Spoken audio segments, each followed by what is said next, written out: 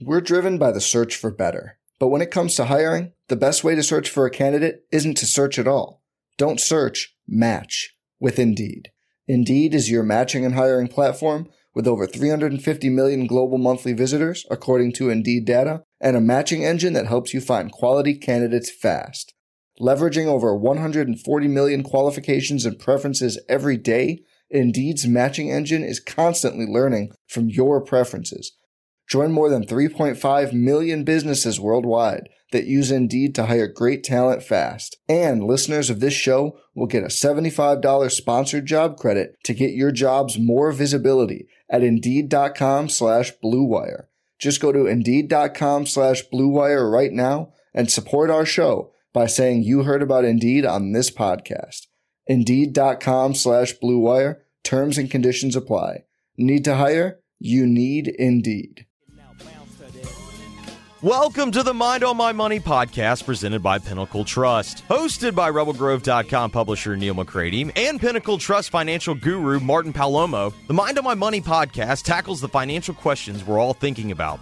From paying for college to saving for retirement, from life insurance needs to 401ks and everything in between. The goal is to help you take the stress out of financial concerns and give you some tips to enjoy life while your mind is on your money. Now here are your hosts, Neil McCready and Martin Palomo.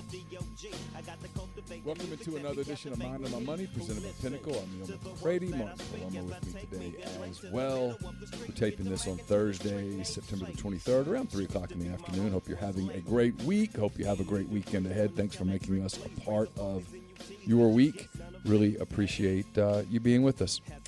Get to a number of topics. There's a lot of stuff going on in the economy. We're going to kind of talk about how the fourth quarter, which is coming up here week, the fourth quarter of the calendar year, how that's usually a pretty big time. We'll talk to Martin about whether he expects that trend to continue this year with all of the craziness that's out there. First, I want to tell you that I'm coming to you from the Clark Ford Studios. Clark Ford's in Amory, Mississippi, 662-257-1900 is that number. Call it, ask for Corey Clark. Tell Corey what Ford product you're looking for, and he'll send you a quote within 15 minutes in business hours. Right to the bottom line, no hassle, no haggle. You get your quote. The rest is completely up to you. You can shop it around, or you can do what I've done, what I recommend that you do, and that's hop into a Clark Ford today, 662-257-1900. And Martin, before we get started, why don't you tell the people a little bit about Pinnacle and how they can get in touch with you? Indeed, man. Absolutely happy to be back. I'm glad to have, dude, it kind of feels like football weather outside right now. I think we're going to get to keep it through the weekend, too. I don't know if you know this, but it is football season, and they're playing, and and hey, the good news is we're 3 weeks into the season, and I mean, Lord Fauci says it wasn't smart to have full crowds, but it appears, and I'm stunned. I never, when I saw the crowds, you know me, I was just shook up. I was like, oh my God, oh my God, oh my God, oh my God. But it appears that despite our redneck insistence on going to games and enjoying them, it appears that the 2-week window to incubate and kill has passed, and we have been spared, at least for now. So congratulations to us.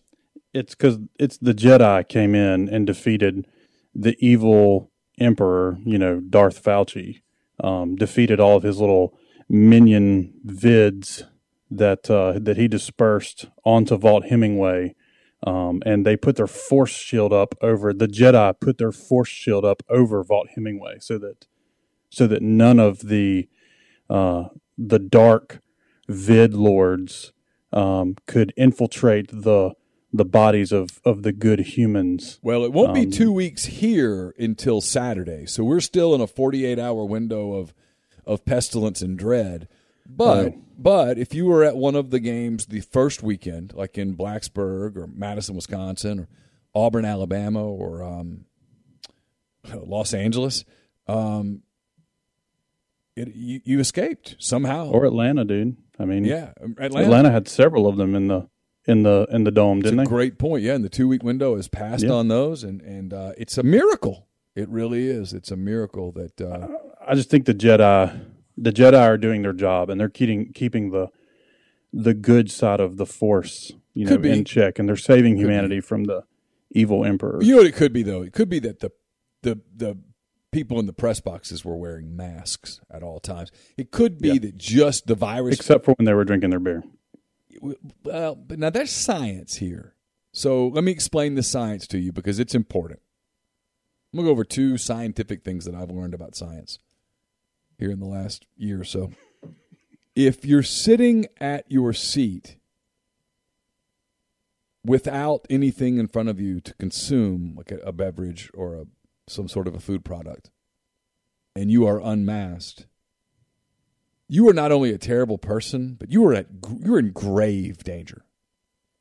Now, if you take off your mask to consume a product, whether it be a bottle of water, a soft drink of some sort, perhaps a seltzer, perhaps a beer, a glass of wine. I would prefer a Cabernet or a Pinot Noir, but some people prefer a Chardonnay or whatever.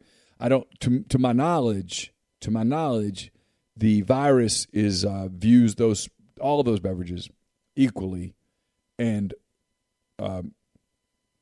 she will leave you alone while you are consuming that in your seat. It must mean that liquid in any form is kryptonite. Maybe it scares the virus. Yeah. It's possible. It's the kryptonite, yeah. But if liquids, period. Doesn't matter what it is, it's just liquids. But as soon as that drink is gone, it attacks. You must mask up immediately because otherwise it's going to get you with a heavy viral load. What was the term that I was introduced to today by one of my Twitter followers? Let's see if I can find this. It was very good. I'll keep looking for it. It's a fascinating. It was really interesting. I'm really excited to hear what. Yeah, it was really good. I can't find it now, but I'll have to keep looking for it because it was really good. It was something about the size of the inhalation load or something that you make. It's one of the reasons that they're very concerned about people working out in gyms and such without a mask on because that. So the deeper breath you take, like the higher load that you'll have. Yeah, Okay. I think everyone's always concerned about, that kind of thing. And so. Well, the good news for me is since I haven't been in the gym. That's why you're still alive since today. COVID. That's why I'm still alive. But the additional 25 pounds that I'm wearing because I haven't been to the gym since the beginning of COVID is not going to hurt me at all. Oh, no. That extra 25 pounds is what's keeping me healthy. Could be. No, seriously, it is. Yeah. Have you seen that movie? And sorry, dude, this is ADD. WALL-E, the Pixar, yes. Where like we've trashed the earth and we have to leave the earth because it's not inhabitable. Yes. And like everyone living in the ships in space, like they don't even walk anymore. They're just big blobs of humans. They're really healthy. That's where I am. I've all that the COVID 25, the COVID-19 that I've put on is just protecting my body because I love my muscles. And Neil, apparently you don't love your muscles because you leave your muscles very much out there for, to exposure and to be shown. Like you don't have any layers of protection. Well, I go to the gym because I sort of like to tempt fate a little bit, And, I respect that. I don't know. It's one of those things. I do get frustrated. I love my muscles. The whole drink in front of you, and if the drink's in front of you, it's all good. If the drink's not in front of you, you have to mask is completely idiotic to me. And then the other one that I can't stand, it really bothers me because it affects kids because they don't really get a vote. We all. We're all adults and presumably have the right to vote, and elections have consequences and stuff. Although some of the people making these decisions were never elected, Fauci and Dobbs and those kind of people. They were never elected. They were appointed. Regardless, the other one that gets me, that really bothers me is, so if you walk into a restaurant, you have to wear a mask. Once you sit and assume the place that you will be for, an hour and a half, you can take the mask off.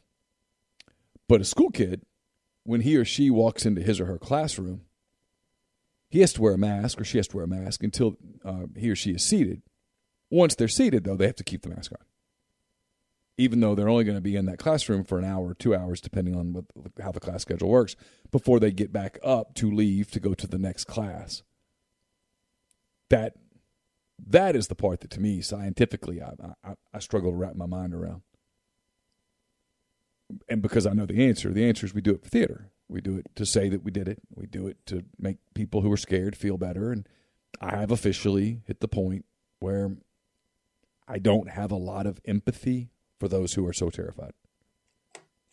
I'm just being honest. I mean, the numbers are out there. The vaccine's out there. If you're vaccinated, if you've chosen not to be vaccinated, that's your choice, and that's fine. I don't judge you.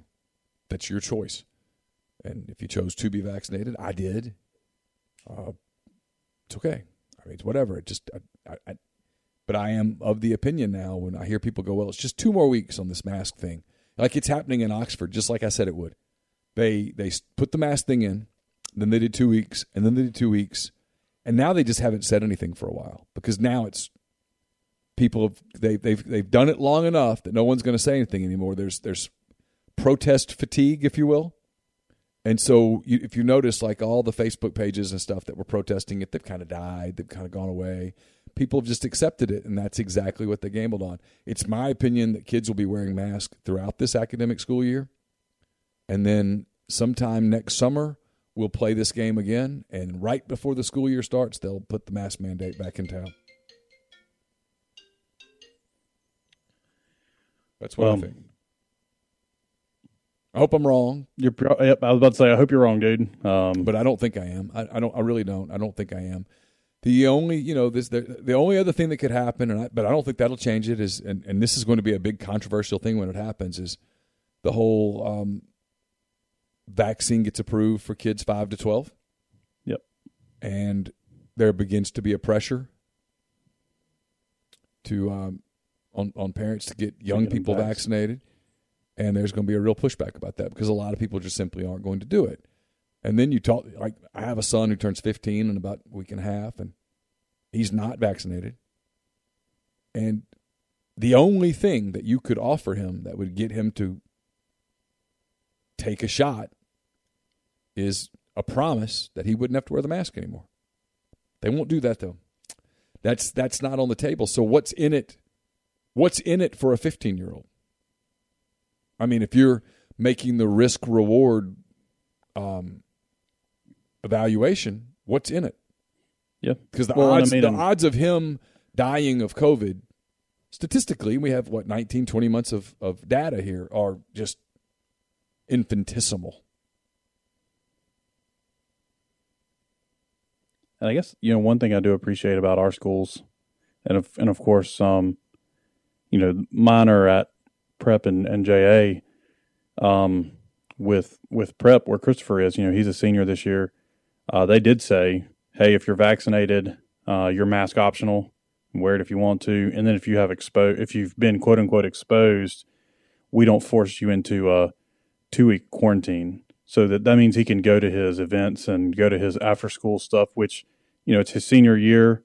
He really wants to have doesn't want any interruption in his after school activities with school. And so he did. He went and got the jab just so that, he didn't have to do that. It's his choice. And then my 15-year-old, she got the jab too, but their school still does. They go to different schools. For the older kids, I believe they still have to wear masks. But Gia, my youngest, she's in second grade. Yeah, second grade. A couple weeks ago, they said it was mask optional for, I think like the elementary or the lower school. It was mask optional. It was a parent's choice on what they wanted to do with their kid, which was pretty cool. And Gia said she's not ever wearing a mask again. My second grader. Well, I mean, I think there's a lot of people that are beginning. I'll be honest. I've hit the point with masks where if it is at all possible to avoid them, I avoid them. Not because people go, sure. people will do this thing with me, and we didn't mean to make this a mask show. We'll get to some other stuff in a minute, I promise. Yeah, no worries. The people will say it's just a mild inconvenience. That's what they always say. It's just a mild inconvenience, and they're not wrong. They're not wrong. You walk into a store and they say, "Hey, you got to wear a mask here." Okay, and 20 minutes with the mask on, a mild inconvenience. I agree, but for what? Why am I volunteering to be inconvenienced? For scientific reasons? Because I don't believe in that. To me, you can't prove that the cloth mask, especially. I mean, I wear the thinnest, most breathable mask that can be found. I don't go anywhere if I feel bad. I've already had COVID, and I'm fully vaccinated. If I'm the walking time bomb, then maybe we're all gone at that point, right? I mean, if I'm the person that's dangerous, then everybody's in trouble. And if they say, well, it's just to kind of make people feel more at ease, that's to me is no longer a valid excuse. That's no longer a valid reason. And if that makes me sound like a bad guy, I don't mean for it to. And honestly, I don't care. But if that's the reason. But I will say this: I will be more apt to do it if the place admits, hey, look, we know these things don't work. We know that at best they help on the edges. This is just to make some of our clientele feel better. At least you're honest, and now I'll at least consider it. But if it's, oh no, mask save in a clinical area, in a clinical environment perhaps, but the way that people wear masks, the way we just described, up down, touching, pulling them down. Like I have a picture of someone at a football game. Well, they peeled it down to scream. Okay, well, that's defeated the purpose, man. I mean, 100%. I mean, that's what it's there for. I mean, come on. Or the lady at Kroger that pulled her mask down to sneeze out loud. I'm like, okay, number one, bless you. Gesundheit. Gesundheit. But number two, wasn't that the point? It was, yes. And so at this point, or it is, not was. At this point, is the point. At this point, it's pure. When you put it back on after you've expelled whatever it came out of your nasal passages, all of your vid soldiers. Yeah. At this point, when you put your mask back on, it's pure theater, and I'm theatered out. So people go, well, you just won't fly again, and you know what? One of the things I've realized is there's a decent chance that I'll never get on a plane again. And I'm fortunate that at least at this point in my life, I have a job that doesn't require that I fly. Sure. Well, Neil, we could, since we make millions on this podcast, man, we could just go get our own little private airplane and fly wherever we want to. Oh, yeah, we could if we just got to add just a few more pieces to get there. No, but I'm good. Look, almost there. Everybody does their thing and whatever. But I do catch myself here lately, probably with more fatigue. I mean, I'm not even frustrated anymore. I'm just kind of tired of it because I look at the crowds and I look at the Grove, and I don't go to the Grove, but I'm glad people do. I'm glad people have a great time. But the Grove is jam packed and it's essentially a tent city, and yet kids have to wear one in class all day. Do you know the population of campus when on football weekends, like on average? Like when you have a packed stadium, is it like? Well, like when Arkansas comes here in a couple of weeks, and then when LSU comes here 2 weeks later, assuming the weather's good, I mean, I'm going to guess there's 70,000 people in the Grove / Circle surrounding areas on game day. I could be way off. I have no idea. There's a ton of people who just come for the tailgating. They don't actually go to the stadium. Yeah. But, if they fill the stadium up, it's 62,000. And like Florida the other night, they played Alabama in Gainesville, and they had 92,000 people at the stadium. Good God, that stadium holds 92,000. Yeah, people. Florida Field holds 92,000. Holy crap, man! You know, so LSU plays Auburn next Saturday night at Tiger Stadium. There'll be 100,000 plus. At some point, it just kind of defeats logic, right? I mean, if you do that and 3 weeks later there's not a mass casualty that comes of it, don't you have to say, hey, it's possible this thing's seasonal? Was LSU one of the schools that either said negative test or vaccine yes. to get in? Yeah, but a lot have of people, they crawfished on that, or is that still their policy? I don't think they've crawfished on it, but I have wondered, and I need to read about it because I don't know. I have wondered how do you enforce that?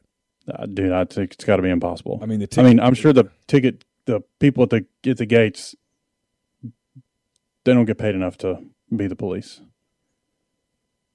I doubt they care. Well, I can flash a sheet of paper at you that said I'm negative, or I can make photocopies. You're not going to. I highly doubt it would be so inefficient if they were looking at someone's ID, comparing it to a form that says, they have a negative test. And I mean, how oh my gosh, how long that would take to get all the people in the stadium? By the way, it's inhalation dose. Inhalation dose. Okay. All right, there's some stories in some stories out there. Shifting to fourth gear. Shifting gears. Because there's some people that get really mad. There's some people that love when you talk about it, and there's some people that don't. They don't like to talk about it. Well, I don't mean to come off like I have a flippant attitude, because I realize it's impacted people in my family too. But yes, for the most part, you're correct. I think the word you use is correct. There is theater about it. People can be, I don't know, man. Actually, I'm just going to be quiet because I probably will say something stupid. All right. This is Wall Street Journal. The headline is China makes preparation for Evergrande's demise. Beijing, reluctant to bail out the country's most heavily indebted property developer, is asking local officials across the country to prepare for, quote, a possible storm. Chinese authorities are asking local governments to prepare for the potential downfall of China Evergrande Group, which is down 11.25 today, according to officials familiar with the discussions, signaling a reluctance to bail out the debt-saddled property developer while bracing for any economic and social fallout from the company's travails. The officials characterized the actions being ordered as getting ready for the possible storm, saying that local-level government agencies and state-owned enterprises have been instructed to step in to handle the aftermath only at the last minute should Evergrande fail to manage its affairs in an orderly fashion. They said that local governments have been tasked with preventing unrest and mitigating the ripple effect on home buyers and the broader economy, for example, by lifting job losses, scenarios that have grown in likelihood as Evergrande's situation has worsened. Evergrande faces a series of bond payments in the coming weeks, including one closely watched Thursday for an interest payment on an offshore bond. I know there's a lot of people out there, self-included, who would have initially read this and said, who cares? Except I think this led to some of the market volatility in U.S. markets early in the week, right? Sure.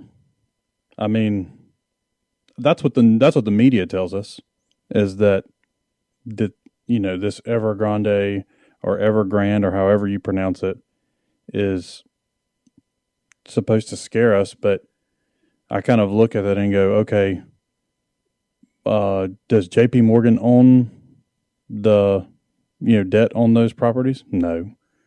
Does Bank of America own the debt on those properties? No.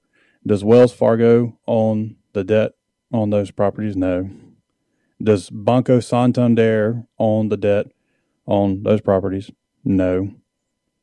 So it's like, okay, well, in the U.S. and even in Europe, this is not a 2008 type deal where, our banks were in deep crap because of lending that they had done, on houses. And dude, here, I'm going to be totally honest too. I don't know a ton about the Chinese culture and, how they look, act, quack, and live in China. From what I've heard, and I was off on Monday. Like when I say off, I was off. Like I wasn't here. I didn't listen to the radio. Didn't watch TV. My daughter turned 15 on Saturday, and my family from Miami was in town for her quince. So I was totally disconnected Friday and Monday. So I didn't even know that there had been, this huge downslide on Monday. And someone asked me, a client actually texted and said, "What do you think about this Chinese property debt?" And I was like, "What are you talking about?" Like that's how much of an impact that it had on my decisions on should I do, anything in portfolios, because there's not going to be any contagion. And what I don't know, and you may know this answer, Neil. I mean, you're a really smart guy, and you know a lot about a lot of things that I don't know anything about. Like in North Korea, they would build buildings that were totally empty just for posturing, right? To be like, oh, look, we're big and we're badass. And in China, apparently they're doing the same thing. They have building upon building upon buildings upon buildings upon buildings that are empty, that are not vacant. And it kind of scratched my head, and I'm like, okay, well, in the U.S., we would never build, empty buildings for cities that will never be inhabited. And the U.S. investor just doesn't do that because capitalism exists. Yes. Because we don't build something just for the sake of building it. We build something because it's going to enhance our economy. It's going to generate wealth. It's going to generate jobs. It's going to do something. Yeah, you typically already have tenants for buildings that you build. You have, typically speaking, you do. Yes, I but mean you're in right. the U.S. Some of the I'm looking at a picture right here of apartment buildings and recreational facilities at an Evergrande development in China's Jiangsu, I hope I'm pronouncing that correctly, province. And you're right. I think it's mostly empty. It's very nice. It's tall building after tall building after tall building, with these like massive courtyard areas with playgrounds and what appears to be some sort of a sport court. I can't really tell from this angle whether it's like a pickleball. It might be. I'm totally joking because I'm not looking at this. It might be. I can't tell what it is. It doesn't matter. But like but so dude, paths, in all seriousness, etc. Why would you build that? I mean, you would. And then why would you be surprised when the company who has built these buildings that have no tenants and no cash flow can't service their debt? Well, and then you hear about the Chinese government saying, well, hey, Tencent and, Alibaba, the companies that have really been profitable, have done really well, have created wealth and created jobs. We think you make too much money, so we're gonna redistribute your money. It's like, where's the incentive to build anything? It's like the state controls. It's an illusion that there's freedom there. Yeah, it says China. Everything is state controlled. It's funny you say that. China has struggled for years to calibrate its housing policies, I should say. Prices have marched steadily higher since the real estate market was liberalized more than 2 decades ago. Again, I'm reading from the Wall Street Journal. In recent years, prices had risen out of reach for many households, raised corporate and household debt levels, and sparked concerns about a debilitating burst bubble. In recent months, stabilizing the market has become a priority for leader Xi Jinping, with officials repeating the mantra, homes are for living in, not for speculation. The latest buying frenzy began in early 2020 as the government turned to property investment to help offset a pandemic-infused blow to exports and domestic spending. By the late summer last year in 2020, authorities, fearing that the housing market had become overheated, introduced a set of policies to cool down the sector and, in particular, to rein in the heavy borrowing of property developers. Sounds fairly similar to what happened to the U.S. in 06, 07, 08. Yeah, I mean, we had banks that were, and they weren't even, we had banks making loans that they shouldn't be making. And then the U.S.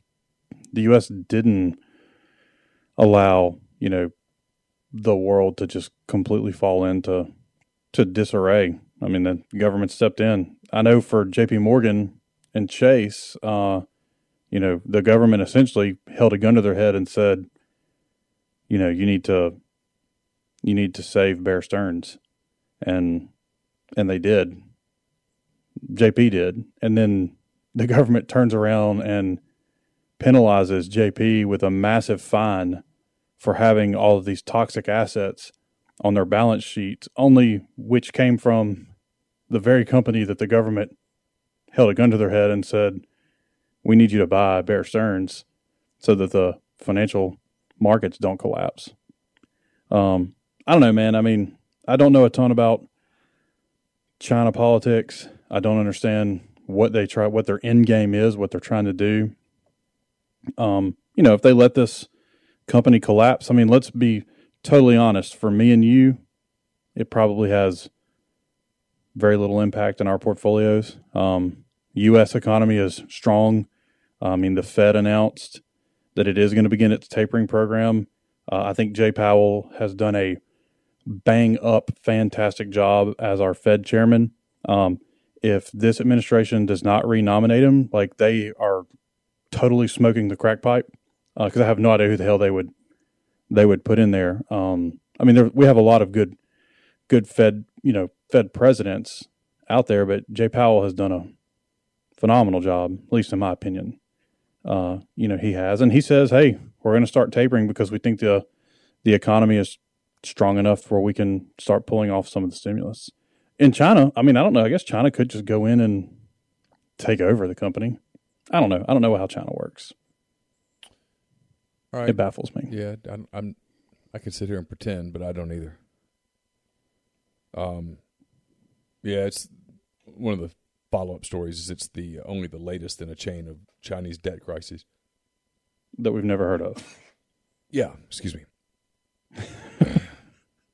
I mean, if I'd been in Kroger, I would have taken off my mask to do that. Oh, I didn't even realize you sneezed. Oh, yeah, I'm sorry. Bless you, man. Oh, thank you. So, second story, stocks jump as market turns positive for the week. Investors express cautious hope that trouble at indebted property giant Evergrande can be contained. It shows a graph with kind of the markets jumping over the course of the week. The U.S. stock market rose sharply Thursday, notching a second consecutive day of gains as investors remained upbeat that trouble with property giant China Evergrande company can be contained. The S&P 500 gained 1.2%, a day after a Federal Reserve policy update sent the stocks gauge to its biggest one-day gain since July. Which I'll just I'll interrupt here. It's why I listen to people like you who say don't panic on a day or even a bad week. The markets have been pretty steady, even with all of the stuff happening in our country, with all the pandemic stuff, with the sheer hatred that everyone has towards one another, as fractured and divided as we are. We've gone from one very unpopular president to one very unpopular president. The economy kind of still churns on. The Dow Jones was up 1.5%, or more than 500 points. The technology-focused NASDAQ Composite Index added 1%. All three indexes are now up for the week. And this is, as you were telling me, during a kind of a quiet economic time before we get into the fourth quarter, which is not a quiet economic time. Yeah, I mean, so if you really think about it, there are two things that move markets. One of them is totally rational, right? Which is, how healthy a company is, its earnings, it's what it's doing, is it investing? Is it trying to grow? Is it paying out a dividend? Like those are the rational things that someone can look and say, hey, you know what? I think this is a good investment and I'm going to put my money into it. That's rational. And then you have the irrational side of investing, where it has zero to do with what a company looks like, its health, what it's doing from a dividend payment standpoint, whether it's growing or not growing, and fear or greed, either one, step in and take over, the buying and selling of a company or a group of stocks. And man, I think that's what you saw, the last couple of weeks. There really hasn't been any news, and we've had good news. In the economy, there's nothing that's scary. I think we're in good shape. I think we're heading in a good path. and it could be too that there are people that just said, hey, you know what? My portfolio is up pretty significantly from January 1. And some of this stuff that they're talking about kind of sounds scary because I really don't know what they're talking about. I'm just going to take a little bit of profits off the table. And then it kind of like if people start taking profits, other folks start taking profits. You kind of see this little, you see this drive of the markets going down. All it is some profit taking. And then, people go, oh, wait, I don't know why we sold Disney. Disney, nothing has changed in Disney, but now Disney's at a really attractive rate, and some of the institutional investors will step in and say, well, Disney's down 5% on no news, so we're going to buy a little more because we got it on sale. We got a 5% discount, so we're going to pick up some. And that's kind of what you've seen play out over the last couple of weeks. There really hasn't been news that would drive, there's been no fundamental news stories that would make you go, hey, I need to do something. I need to sell or I need to buy. There's been no news, until yesterday when Jay Powell, kind of gave the forecast for what the Fed is going to do. And he said, hey, we're probably going to begin tapering, which just means they're going to stop putting so much stimulus. It doesn't mean they're stopping putting stimulus into the economy. They're just going to put less in it than they have been. And they're going to probably start that in November. They do that by buying bonds. They're going to put less in beginning in November. And they said, hey, you know what? We probably will raise rates sometime late next year or early 2023, which they're not going to do that unless they think the economy is healthy enough to do it. Now, is there people that are naysayers because they're like, hey, he's letting inflation run away unchecked. The tool that he has to combat inflation is to, raise interest rates a little bit. And, he doesn't seem to be too concerned about it. Although, and I think you read it earlier, and I can't remember what he said, so I'll paraphrase him, where he said, this transitory inflation, could stick around a little longer than we thought. But he still used the word transitory, meaning like not permanent inflation. But because we still have some supply shortages, like that makes sense. It does make sense. I don't like it, but it makes sense. And then, markets bounced back, over these 2 days. And if people are like, hey man, why did the markets bounce back? And if I was being honest with them, I'd be like, I don't know. People thought it was good to buy. I mean, there was no news that made them bounce back other than, the Fed announcement, is a catalyst. I shouldn't say that because essentially Powell said, hey, the economy's in good shape. That's good news. Yeah. That the economy is in good shape. Along those lines, jobless claims climbed slightly last week, but remain near pandemic lows as demand for workers keeps a lid on layoffs. That's good. People working is good. Initial unemployment claims, a proxy for layoffs, rose by 16,000 to a seasonally adjusted 351,000 last week from a revised 335,000 the prior week. The Labor Department said Thursday the 4-week moving average for initial claims, which smooths out weekly volatility, declined slightly and remained at its lowest since the COVID-19 crisis began last year. Recent claims figures could have been affected by disruptions from storms such as Hurricane Ida, economists said. Filings for unemployment benefits have fallen steadily since mid-July as employers retain workers despite the Delta variant. And the economic recovery shows signs it has been dented but is holding up during the latest COVID-19 surge. We expect that the downward trend that we've been seeing for a while will resume, said Nancy Vanden Houten, lead economist at Oxford Economics, which is probably not based here in Oxford. But maybe. Yeah, probably not.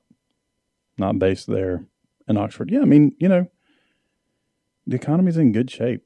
I mean, we went through a shock.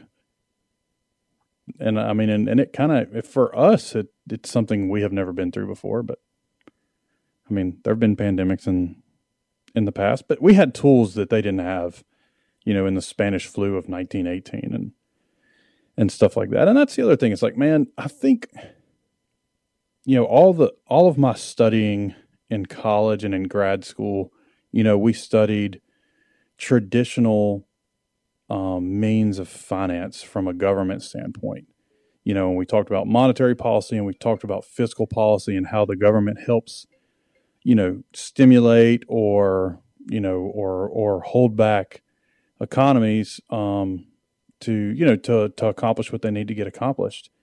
And man, we've kind of moved into an era since 2008, since the financial crisis, where we have like, you know, new monetary, you know, policies and tools and procedures that we didn't have before. So, you know, I don't know if we didn't have those tools last year, could it have been as bad as 2008? Probably so. Could it have gone as long? It could have probably gone even longer than the 2008 recession, but there was so much stimulus injected into the economy. And Neil, you know, the crazy thing is that it worked, right? Yeah, it did. And I'm not a proponent of like, you know, overreaching, overarching government. I think that the world tends to exist better when government stays, you know, kind of in the fringes, like out of getting directly involved with day-to-day life. It's why what we talked about at the beginning of this show, as much as some people are like, I don't want to hear it anymore, but it matters because we've had time now to know what this thing does and doesn't do, and we got to go back to work. Yep. We got to go back to work. Because when we put people back to work, the economy continues to take off, and yes, money matters. Yes, the economy matters. No, you can't just lock down. You can't. You just can't. And when people go, well, if it saves just one life, it doesn't work like that. Life is like there's risk. Correct. Because, I mean, dude, a financial death in a home can be more catastrophic than a physical death in a home. Yes. I mean, and that's what we could, you know, on the edge of, you know, some financial deaths, but then we kept it's like the ventilator, man. We kept people on the ventilator too long with keeping them at home and giving them money to stay home. Because now, you know, if all the people who stayed at home that were truck drivers, if they were on the roads, you know, driving and doing their job that they had prior to Rona, you know, we wouldn't have this wage inflation in the trucking industry, and there wouldn't be these shortages in the logistics to get product from point A to point B. And now it costs more because you're having to pay a driver more to do those things. And we have trucks that are just sitting, not running because there's no one to be able to drive it. And dude, honestly, you know what could happen? Logistics could be one of those first industries that go fully automated, right? Where I think we'll have like self-driving trucks before we would have, you know, the self-driving personal cars, because that industry would invest. If they said, hey, you know what? I don't have to pay this dude $85,000 a year and give him a $20,000 bonus just to get him off the couch to come drive for me. Instead, I can invest a little on the front end, and now I have a truck that doesn't have to follow the laws of, you know, the truck can only operate for so many hours and then the driver has to sleep because the thing is automated. I mean, it's kind of a scary thought that we would have 18-wheelers with with no driver. But, dude, technology will get there. It will. Yeah. And then inflation will come down. Technology inherently is deflationary. Inherently it is. Because it replaces human. I mean, think about elevator operators. That used to be a real job. Now you push a button. Yeah. Oh, you're right. I mean, that was a career for someone. They worked in a building in New York and they operated the elevator. Can you imagine? Yep. It's craziness, man. It is. Anywho, I'll get off my soapbox there. So anyway, I think people's portfolios just stay put. When the shit hits the fan, it's never evenly distributed. So don't try to time things like what happened the last few weeks. Just stay in. And if you got a little cash, put a little cash in. It's okay. But don't sell. I'll be quiet now. Great stuff. All right. Hey, no, it really is. It's funny how you learn it's all sort of tied in together. Yep. Yeah. All right, we're going to go there. Thanks for everybody for letting us be a part of your week. We'll be back next Thursday, at least that's the plan, with another edition of Mind on My Money presented by Pinnacle, mypinnwealth.com, MYPINN wealth.com. For Martin Palomo, I'm Neil McCready. Till next time, take care. For the ones who work hard to ensure their crew can always go the extra mile, and the ones who get in early so everyone can go home on time, there's Grainger, offering professional-grade supplies backed by product experts so you can quickly and easily find what you need. Plus, you can count on access to a committed team ready to go the extra mile for you. Call, click Grainger.com, or just stop by. Grainger, for the ones who get it done.